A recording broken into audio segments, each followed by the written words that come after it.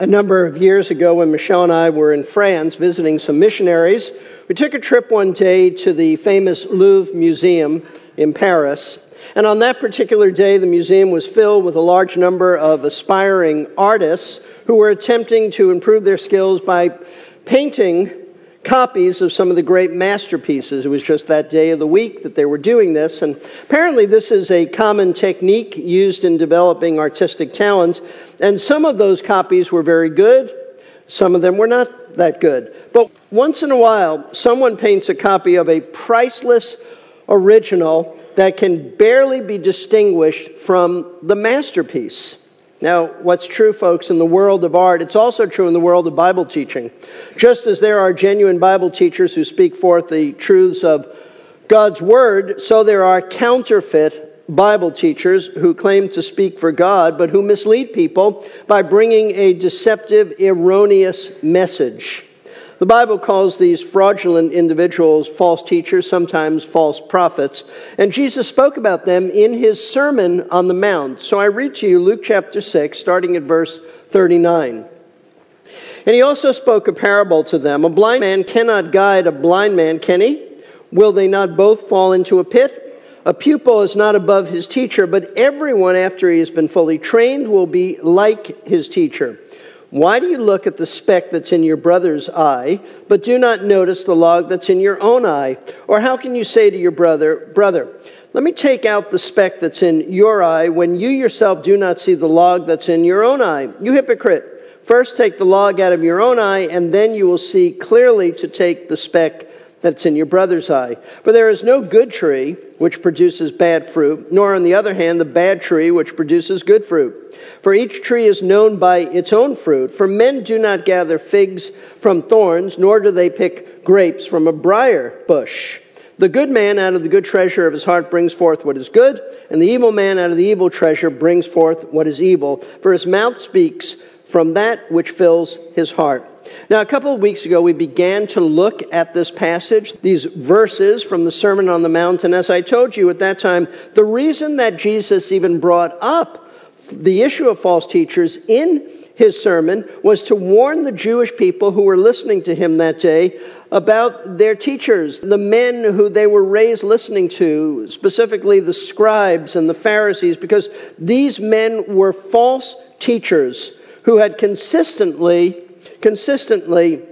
misinterpreted God's word, constantly twisting and distorting Scripture to fit their own sinful lifestyles. And so, having just taught his followers that their scribes and Pharisees had led them into error by teaching them to hate their enemies rather than love them, and there were a host of other errors, Jesus now proceeds to warn his followers not to listen to these men anymore. They grew up listening to them, but it's over. Don't listen to them anymore because they're false teachers.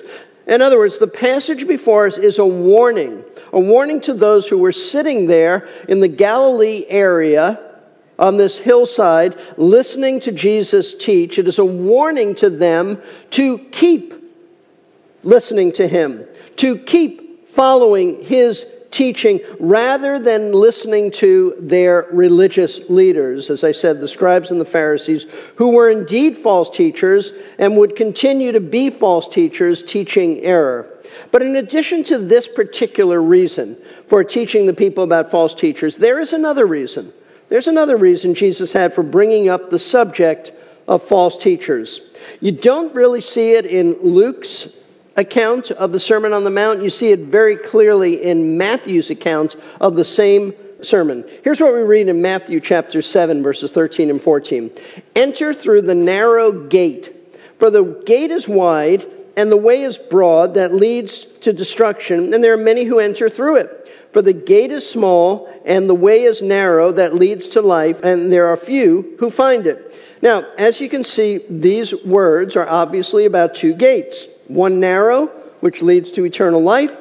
One wide, which leads to eternal destruction. But I want you to understand that immediately following these words, Matthew tells us that Jesus spoke about false teachers, declaring some of the same truths that Luke reveals in his account of the Sermon on the Mount. Now, When we put this together, what we learn from this is that as Jesus began to draw his sermon to a close, to a conclusion, he was finishing up, he did so by inviting those unbelievers in the crowd, there were unbelievers there, in the crowd, to enter his kingdom. And he likened this entrance into his kingdom to going through a narrow gate which leads to a narrow road which leads to eternal life. But Jesus also told them that they had a choice to make, because in addition to this very narrow gate, which represents the one way of salvation through faith in him, there is another gate that stands before them. It's a wide gate which opens up to a broad road which leads to eternal doom and ruin. See, what the Lord wanted his listeners to know is that if they were not true followers of his, if they were not his disciples, then here's the situation they would find themselves in. As they stand looking at these two gates in front of them, pondering which gate to go through, contemplating the cost of being a true follower of Christ, considering the matter of genuine repentance, they need to be aware of something that's posing a serious threat to them. They need to know that just outside the narrow gate, there are false teachers, false prophets, so that as they're thinking, as they're considering the claims of Christ, thinking about walking through that narrow gate by placing their faith in Jesus, they can expect these false teachers to try to persuade them not to enter the narrow gate. You see, what Jesus is telling them, and really every unbeliever who is aware of his teaching, is that while you are considering these two gates and these two roads, counting the cost of being one of his disciples, thinking through the ramifications of repentance, what it would mean to repent in your life, trust him for salvation, you can expect something. You can expect false teachers to come along and tell you something like this: everything is just fine with you.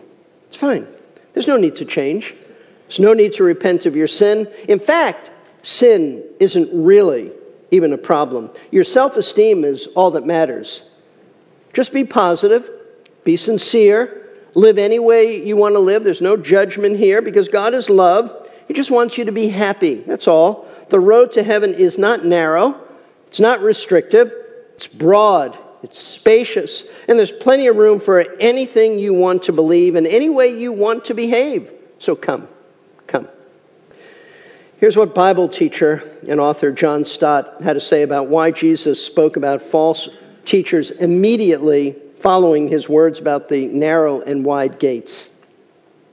He said, "It is surely not by accident, therefore, that Jesus' warning about false prophets in the Sermon on the Mount immediately follows his teaching about the two gates. For false prophets are adept at blurring the issue of salvation.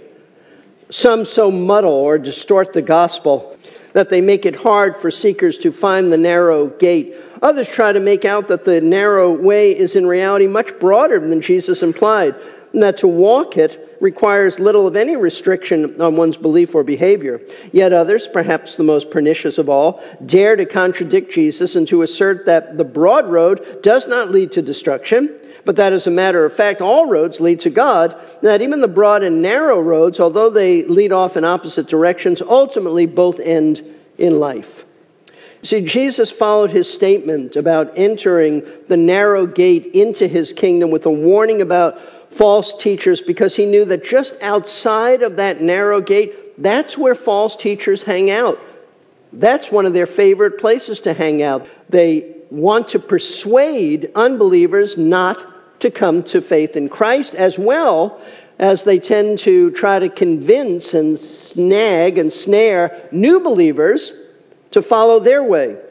False teachers always seem to be around the places where the true gospel is preached and people are considering coming to Christ for salvation. So, who are these false teachers and why are they there?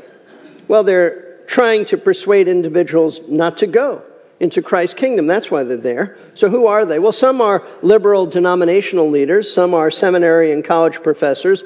Some are leaders of cults and false religions. Some are religious radio and television personalities. Some are seminar and conference lecturers. Some are pastors. And some are popular authors of religious books. All of them, though, distort the gospel. Remember, we're not talking about secondary issues. We're not talking about the mode of baptism. We're not talking about prophecy. We're talking about the essentials of the gospel. And what are these individuals doing, hanging outside the narrow gate? Well, they're busy. They're very busy telling people their erroneous views of how to get to heaven. And tragically, the message that they're telling them is the message that will only ultimately lead these folks to hell, because it's not God's message of salvation. It's a false message given by false teachers.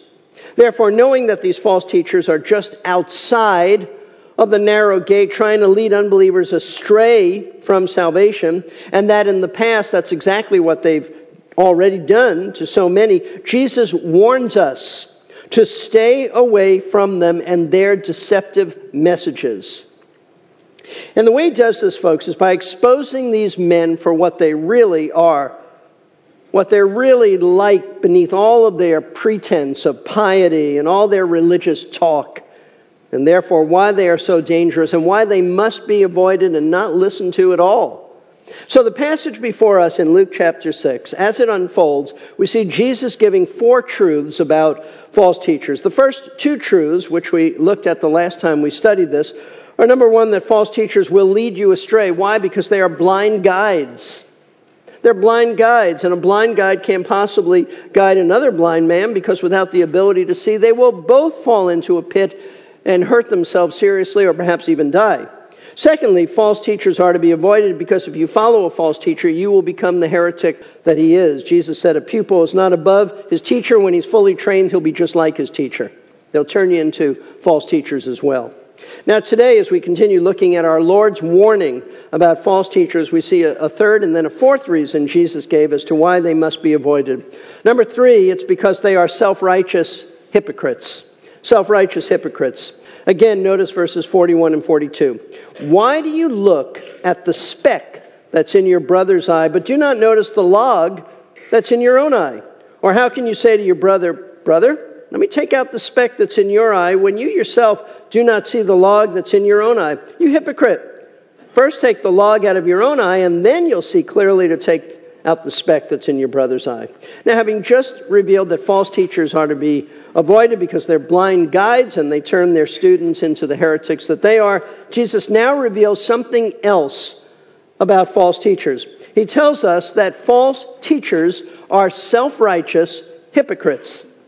So, what is a hypocrite? Well, in ancient times, a hypocrite was originally an actor in the Greek theater who wore a mask while he was performing, because underneath the mask, he was a completely different person than the role that he was playing on stage. So he wore a mask to cover up. Eventually, though, in time, like a lot of words, the definition of a hypocrite was broadened to mean anyone who pretends to be something that they really aren't. And that's exactly, folks, what false teachers are. Pretending to be righteous, religious, godly, they aren't that at all. Not at all. False teachers are never godly. They are never true Christians. They are always unregenerate, unsaved individuals who give the appearance of being godly, but inwardly, they're just like anybody else. They're lost, rebellious souls and sinners. That's all. Later, in Matthew 23, Jesus would rebuke these men about their phony outward appearance, hiding the true condition of their heart. Here's what Jesus said, not about these men, but he said it to these men. Matthew 23, starting at verse 25. Woe to you, scribes and Pharisees, hypocrites!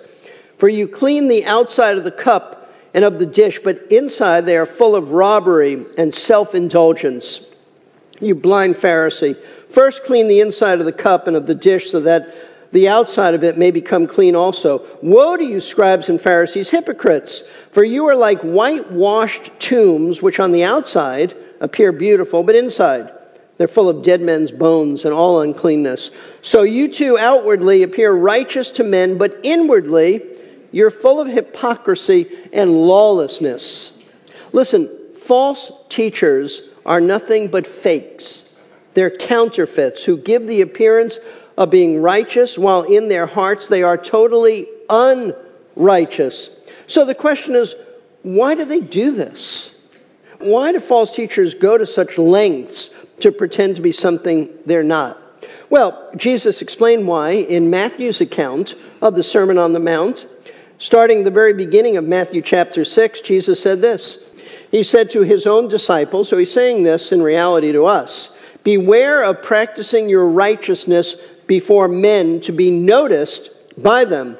Otherwise, you have no reward with your Father who is in heaven." So the Lord is saying, yes, practice righteousness, which means obey the Word of God, but your motivation is not so that people will applaud you and think how spiritual you are. Jesus said, if that's all you're doing it for, you got your reward. You did it for the applause of men. You got the applause of men. There's no reward for you with the Father. And then he goes on to speak of the hypocrites, and he's telling them, don't follow the Pharisees. Here's what the Pharisees did. So when you give to the poor, meaning you as a follower of Christ, a follower of mine, when you give to the poor, do not sound a trumpet before you, as the hypocrites do in the synagogues and in the streets, so that they may be honored by men. Truly, I say to you, they have their reward in full. Do you realize what the Lord is saying? The Pharisee would look around, he would see someone poor, and he'd blow a trumpet to get everybody's attention. And when everyone was looking, because he just blew this trumpet, he'd put some money in the cup.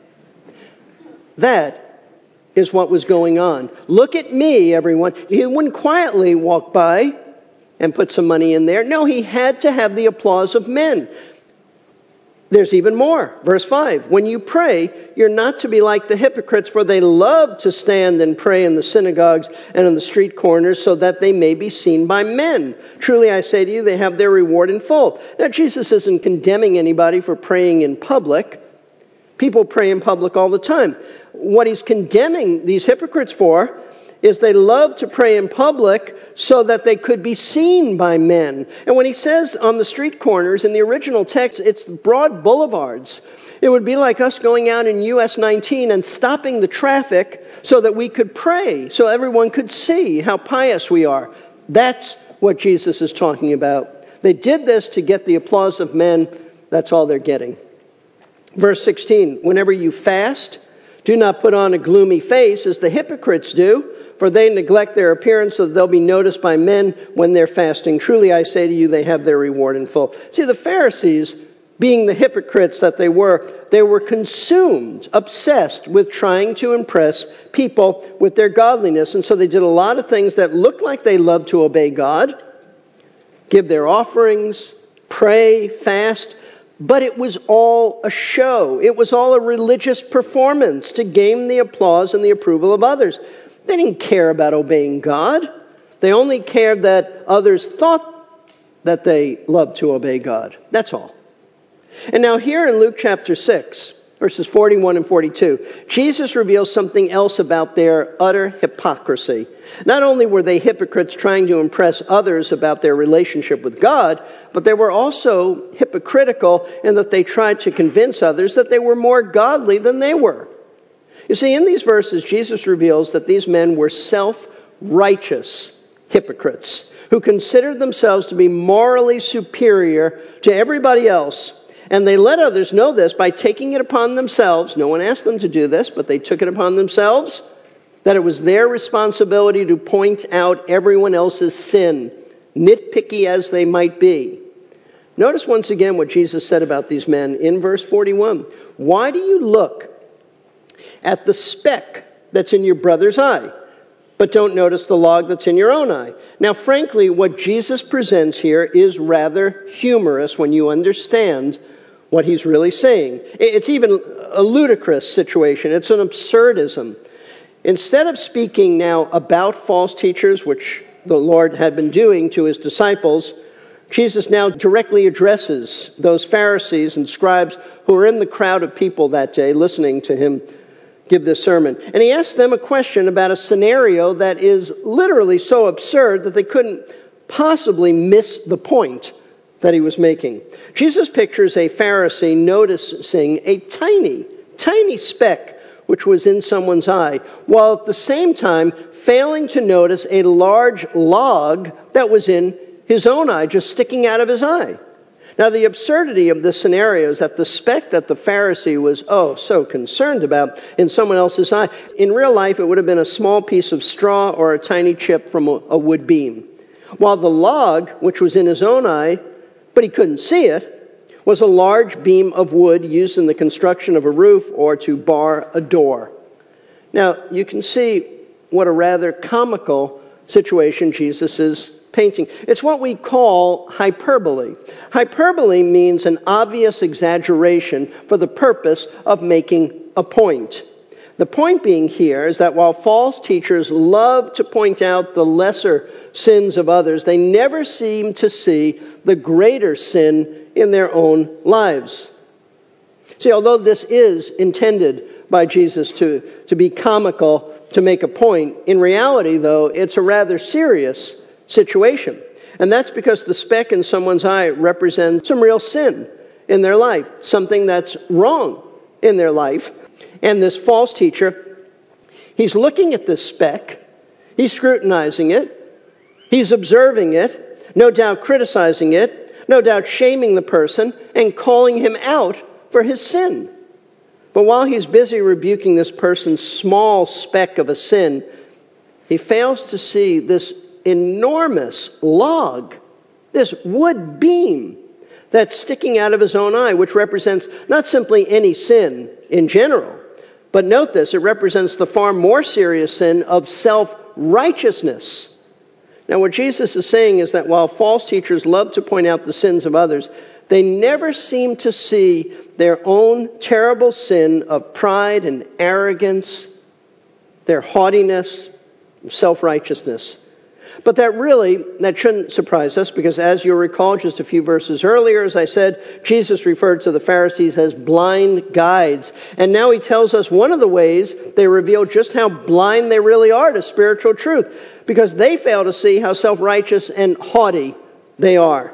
Listen, it's important for you to understand that one of the marks of a false teacher is that they love to find fault with others, but never seem to see any wrong in their own lives. They may say they're a sinner in general. They're not a terrible sinner. They don't see the sin of self-righteousness, but that's what they are. Jesus spoke about this prevalent sin of self-righteousness in the Pharisees of his day when he gave a parable in Luke chapter 18. And the parable speaks of a Pharisee, and he represents all Pharisees of that time. He also told this parable to some people who trusted in themselves that they were righteous and viewed others with contempt. Two men went up into the temple to pray, one a Pharisee, the other a tax collector. The Pharisee stood and was praying this to himself: God, I thank you that I'm not like other people, swindlers, unjust, adulterers, or even like this tax collector. I fast twice a week. I pay tithes of all that I get. But the tax collector, standing some distance away, was even unwilling to lift up his eyes to heaven. But he was beating his breast, saying, God, be merciful to me, the sinner. Jesus said, I tell you, this man went to his house justified rather than the other, for everyone who exalts himself will be humbled, but he who humbles himself will be exalted. This Pharisee, as I said, who was typical of all Pharisees of that time, he exalted himself above others because he thought of himself as morally superior to others. As I've said before, I wouldn't be surprised if he dismissed this man, this tax collector, with the wave of his hand, the riffraff, the lowlife. I'm not like this guy. It's all self-righteousness. It's not genuine righteousness from the heart that loved God. Many years later, also, the Apostle Paul, as you know, he was once a smug, self-satisfied Pharisee. He would capture just how self-righteous men really were, the Pharisees in particular. When in Romans chapter 2, he spoke of the Jewish person of his day who thought he was so much better than others, especially Gentiles. This could be the Pharisee, it could also be the smug Jewish person who thought he was better than others. It could be all together. Notice what Paul writes in Romans chapter 2, starting in verse 17. But if you bear the name Jew, so he is referring to a Jewish person, maybe he had the Pharisees in mind as well, and rely upon the law, and boast in God, and know his will, and approve the things that are essential, being instructed out of the law, and are confident that you yourself are a guide to the blind. a light to those who are in darkness, a corrector of the foolish, a teacher of the immature, having in the law the embodiment of knowledge and of the truth. You therefore who teach another, do you not teach yourself? You who preach that one shall not steal, do you steal? You who say that one should not commit adultery, do you commit adultery? You who abhor idols, do you rob temples? You who boast in the law, through your breaking the law, do you dishonor God? For the name of God is blasphemed among the Gentiles because of you, just as it is written. So their hypocrisy is that in the very things they condemned others for, they were guilty. They were guilty of doing the same exact things, only they were oblivious to their own sins. And Paul condemns this attitude of self-righteousness, even though he was once exactly like this. But God humbled the apostle when he saved him on the road to Damascus. However, those who remain false teachers, they are not humble men. They're arrogant men. They're egotistical. Men who condescendingly look down upon others, and they love to meddle in the lives of other people by pointing out how everyone else is wrong except them. Concerning the self-righteousness of the Pharisees, John MacArthur wrote this. He said, "The wretched and gross sin that is always blind to its own sinfulness is self-righteousness. The sin that Jesus repeatedly condemns in the scribes and Pharisees, not only in the Sermon on the Mount, but throughout his ministry. Almost by definition, self-righteousness is a sin of blindness or of grossly distorted vision because it looks directly at its own sin and still imagines it sees only righteousness. The log in this illustration represents the same foundational sin of self-righteousness that Jesus has been condemning throughout the sermon."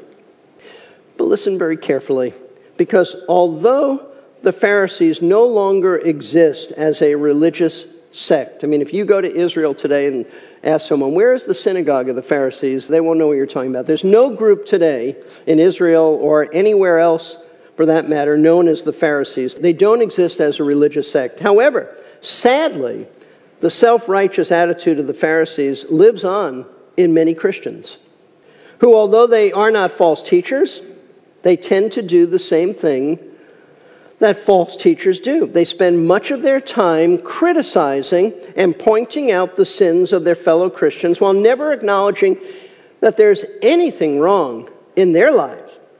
These self-appointed critics seem to delight, and I mean they delight, they enjoy doing this and telling other people and other churches how wrong they are about a host of issues. But somehow they never see how judgmental and overly critical and proud they are, thinking that they're standing up for righteousness. They'll tell you that they love God. They'll tell you how spiritual they are. They love, though, to boldly tell everyone else how unrighteous they are. So why do they do this? Why do people like this spend so much time and energy, and it does take time and energy, looking for the faults of others and then making those faults known publicly, which in our day often takes place on social media? Why do they do this? Well, they do this because the hypocrite always wants to make himself look good in the eyes of others. And what better way to do this than to point out how bad others are? You see, modern day Pharisees love to meddle in other people's lives and tell them how bad they are, even if they haven't actually sinned, because it makes them look good. Why? Well, since they are not engaged in what they accuse others of. They're not doing those bad things. Look how good they are. But in reality, this is just a decoy. It's just a smokescreen. It's a cover-up to hide how sinful they really are, because by making others look bad, they want you to think that they're upright, they're godly, they're righteous, but they're not.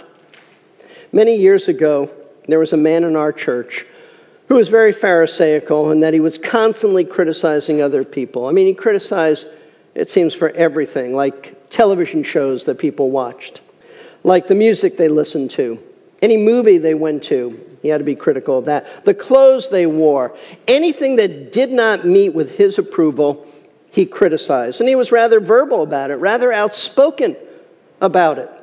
Well, one day after listening to a duet singing a very wonderful song in our church service, this man decided to criticize the song.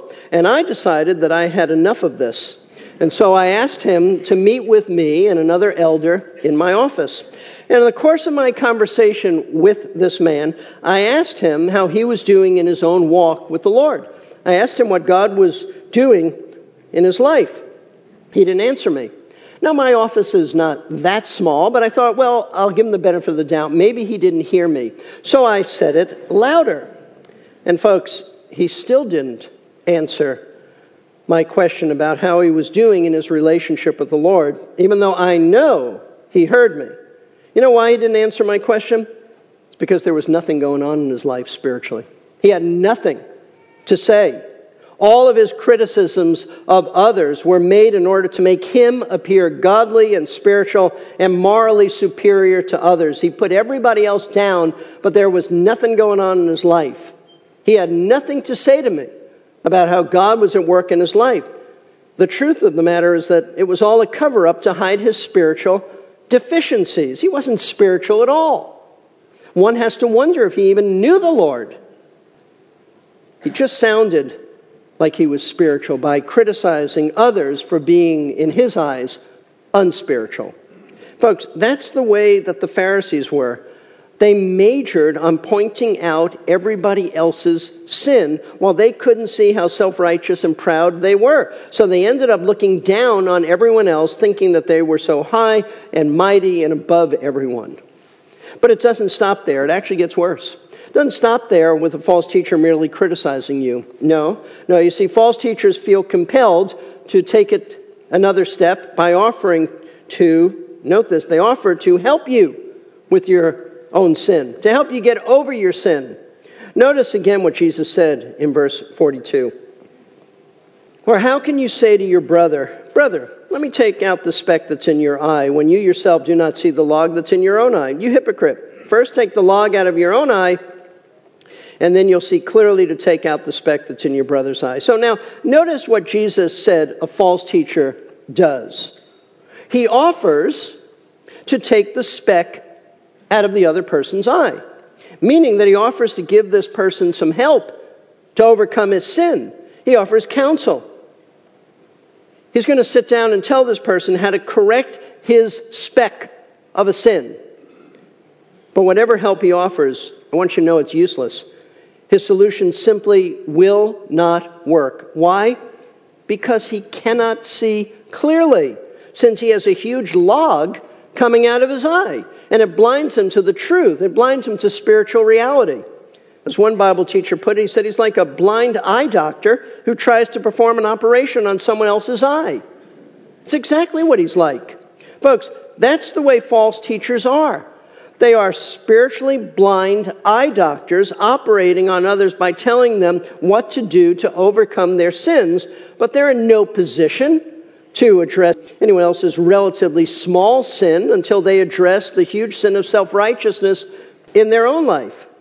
And that's why Jesus said to them, you hypocrite, first take the log out of your own eye, and then you'll see clearly to take out the speck that's in your brother's eye. In other words, you're telling them before they can attempt to deal with anyone else's sin, they first need to deal with their own sin of self-righteousness. How? By repenting of it, humbling themselves before God by coming to Christ for salvation.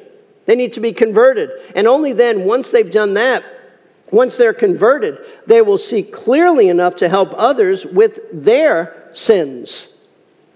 So this is the true character of all false teachers. Underneath their pretense of godliness, they are self-righteous hypocrites. So our Lord's word to us is avoid them. They're dangerous. Don't listen to their teaching. Don't watch them on television. Don't buy their books out of curiosity, because they will only criticize you, tell you how wrong you are about so many things, and offer no real and lasting solutions to your problems, because all they have to offer you is error. All they offer you is false religion. But self-righteousness is just one glaring defect of a false teacher. Their sin actually goes much deeper than this. And as Jesus continues giving his sermon, he reveals the real source of the problem, the real root source of the problem with false teachers, and why they must be avoided. And in doing this, he tells us a fourth reason why false teachers should be avoided. Number 4, because their hearts are evil. Their hearts are evil. Verses 43 and 44.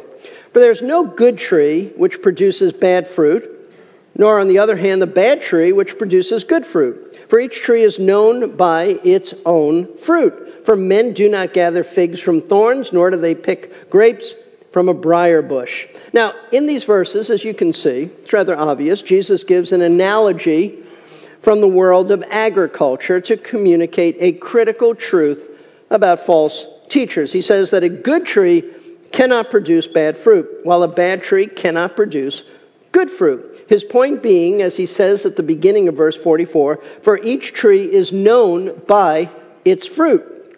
And then he gave an example of this self-evident, and it is self-evident, it's obvious, this obvious truth. He said, men do not gather figs from thorns, nor do they pick grapes from a briar bush. In other words, nobody gathers figs from a thorn bush because they know that a thorn bush doesn't produce figs, it produces thorns. And nobody picks grapes from a briar bush because they know it does not produce grapes. Now, what does all this have to do with false teachers? It has to do with them in a very direct way. It's everything. And Jesus connects the dots for us in verse 45 so that you can easily see the point that he's making. He says in verse 45, the good man out of the good treasure of his heart brings forth what is good, and the evil man out of the evil treasure brings forth what is evil, for his mouth speaks from that which fills his heart. Now, we see here where the Lord was going with this agricultural illustration. Just as trees are known by the fruit they produce, so are people. Now, Jesus mentions two kinds of people, the good man and the evil man, and what they produce. So who are these men, and what kind of fruit is produced by them? What's the Lord referring to when he talks about the fruit coming out of them? Well, first of all, I want you to notice the last few words of verse 45, because these last few words, that's the key to understanding what the Lord is saying. For his mouth speaks from that which fills his heart. His mouth speaks from that which fills his heart. Now, what this tells us is that the fruit that Jesus has in mind are the words that are spoken by a good man and an evil man. In other words, just as the fruit that comes from a tree reveals what? Reveals the true nature, the real nature of the tree. So the words that come out of the mouths of these two kinds of individuals, they reveal their true nature. So who are these men? Well, understand that by good man, Jesus isn't referring to someone who is intrinsically good, someone who's sinless, someone who's perfect, since Scripture says that there's none righteous, no, not one. There's none who does good. So he's not talking about that at all. No. By good, the Lord simply means someone whose heart has been changed by the transforming power of God in the act of regeneration. So that although he still struggles with sin, he now has a new nature, a divine nature, a nature that is righteous. Therefore, out of his treasure meaning his inner being where he stores his thoughts, out of his treasure comes good and righteous words. That is to say, the good man is a believer. And the words that he speaks reveal this because they come from a new nature. A nature that's been changed at conversion. So if the good man is a believer, then who's the evil man? Well, obviously he's an unbeliever. But he's not just any unbeliever. Jesus is talking here about false teachers who are unbelievers, explaining what they're really like underneath all of their pretense. And what he's telling us is that the reason that false teachers speak such heresies and blasphemies and deceptive words is because they have an evil nature, and that's all they have. A nature that has never been transformed by God's power in the work of regeneration, so that the words that come out of their mouths are evil, since they come from an evil, unregenerate heart. My friends, understand that false teachers, though they may come across as godly and righteous, they aren't. They're evil and they're deceptive.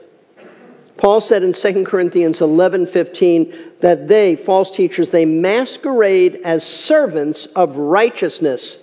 And frankly, they are very successful at deceiving many people. The cults are loaded with people. False religions loaded with people. Liberal churches, people are attuned to that. They deceive people, and that's why Jesus referred to them in Matthew 7:15 in these words. He said, "Beware of the false prophets who come to you in sheep's clothing, but inwardly are savage wolves." You see, although false teachers come to you looking good on the outside, wearing sheep's clothing inwardly, they're like hungry, savage wolves. That's what they're really like. And Jesus compared false teachers to ferocious wolves because they pose as much danger to us as literal wolves do to sheep. You see, in Israel, during the time of Christ, wolves roamed the countryside looking for a sheep that had strayed from the flock. And when they found such a vulnerable sheep, one that was isolated, one that was alone, they attacked it without mercy and they tore it to pieces.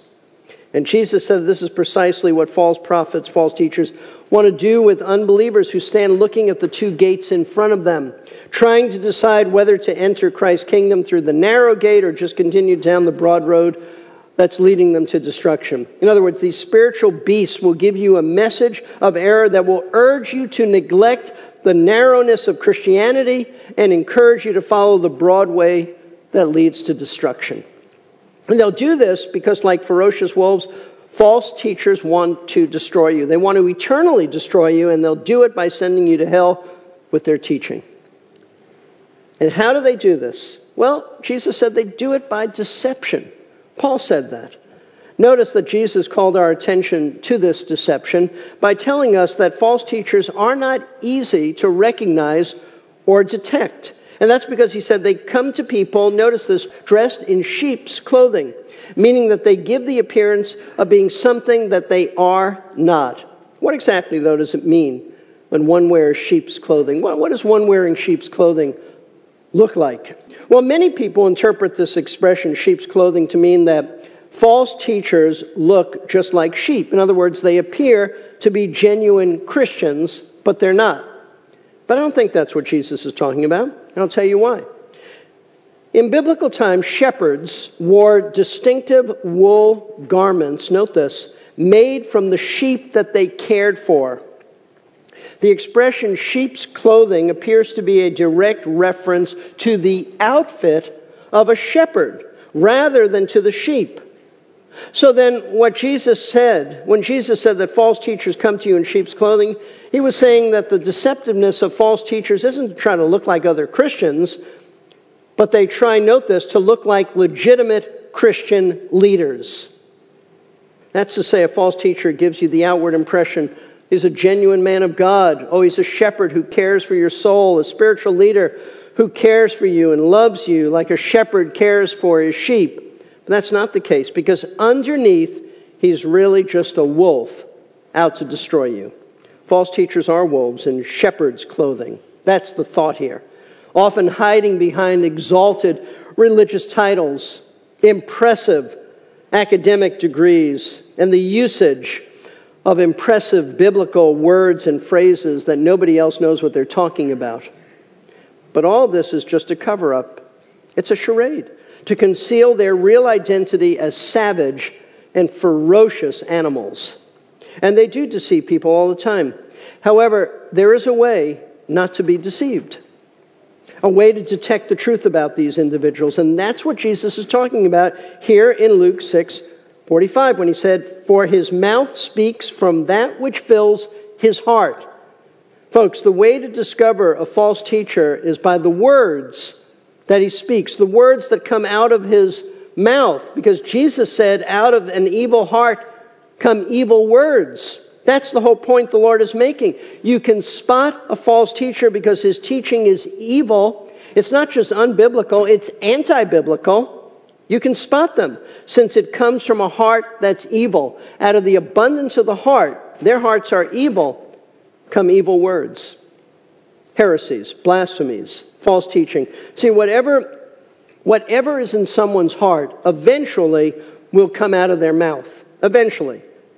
The words, though, aren't really the source of the problem. The heart is. Folks, this is why it's so important for you, if you're a Christian, to make sure that wholesome thoughts fill your mind fill your heart. Because if you fill your heart and mind with the filth and trash of this world, and it's very easy to do, especially in the workplace, then what will come out of your mouth, usually in a fit of anger, will be filth and trash in the form of vulgar curse words. How many believers have hurt their testimony for Christ because of crude, coarse language spoken when they are upset? The source of the problem isn't your mouth. It's your heart. If you have a problem with cursing, then recognize that you need to not only repent of your cursing before God, but you need to go and ask forgiveness of those you have cursed at. And you also need to start thinking differently. Discipline your mind. Fill your mind with righteous thoughts so that out of the abundance of your heart will come righteous words. But concerning false teachers, understand this, they're not going to change. They'll continue to be self-righteous. They'll continue to have evil hearts unless the Lord intervenes in their lives, brings them to salvation. Then they'll change. But until that time, don't listen to them. That is the message that Jesus had for those who heard him give the Sermon on the Mount over 2,000 years ago. And that's his message for us today, as 2,000 years later, we're going through this. Avoid these men, because they're spiritually blind. They'll turn you into the heretics that they are.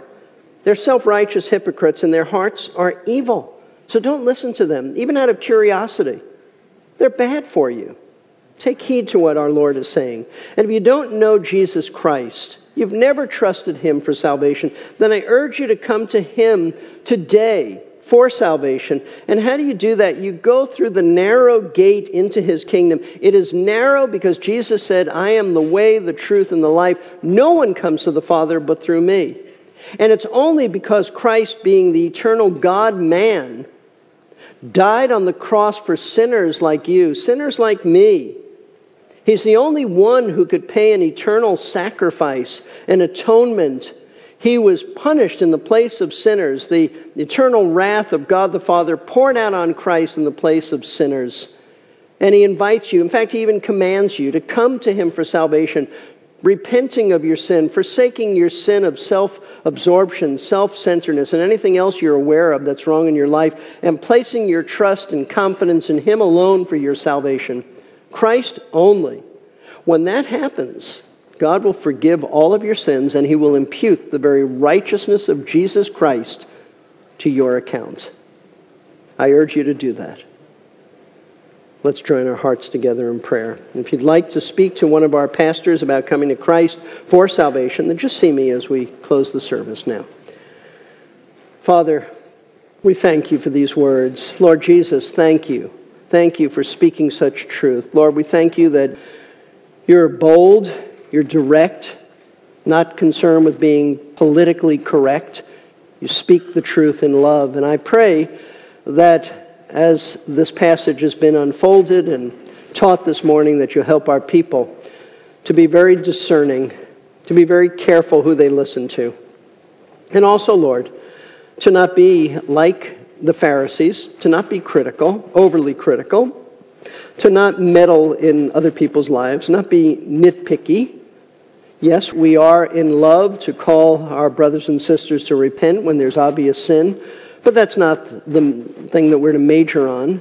Help us, Lord, to make sure that we're not self-righteous, that we are humble, and that we recognize our own sins, and that we deal with our own sins. Lord, I pray if there are any here, and I'm sure there are here and watching on live stream who have never turned to you for salvation, may this be the day of their salvation. May they be convicted of their sin, and may they repent and come to the Savior. So Lord, all of this we pray with confidence because we're praying this in Christ's name. Amen.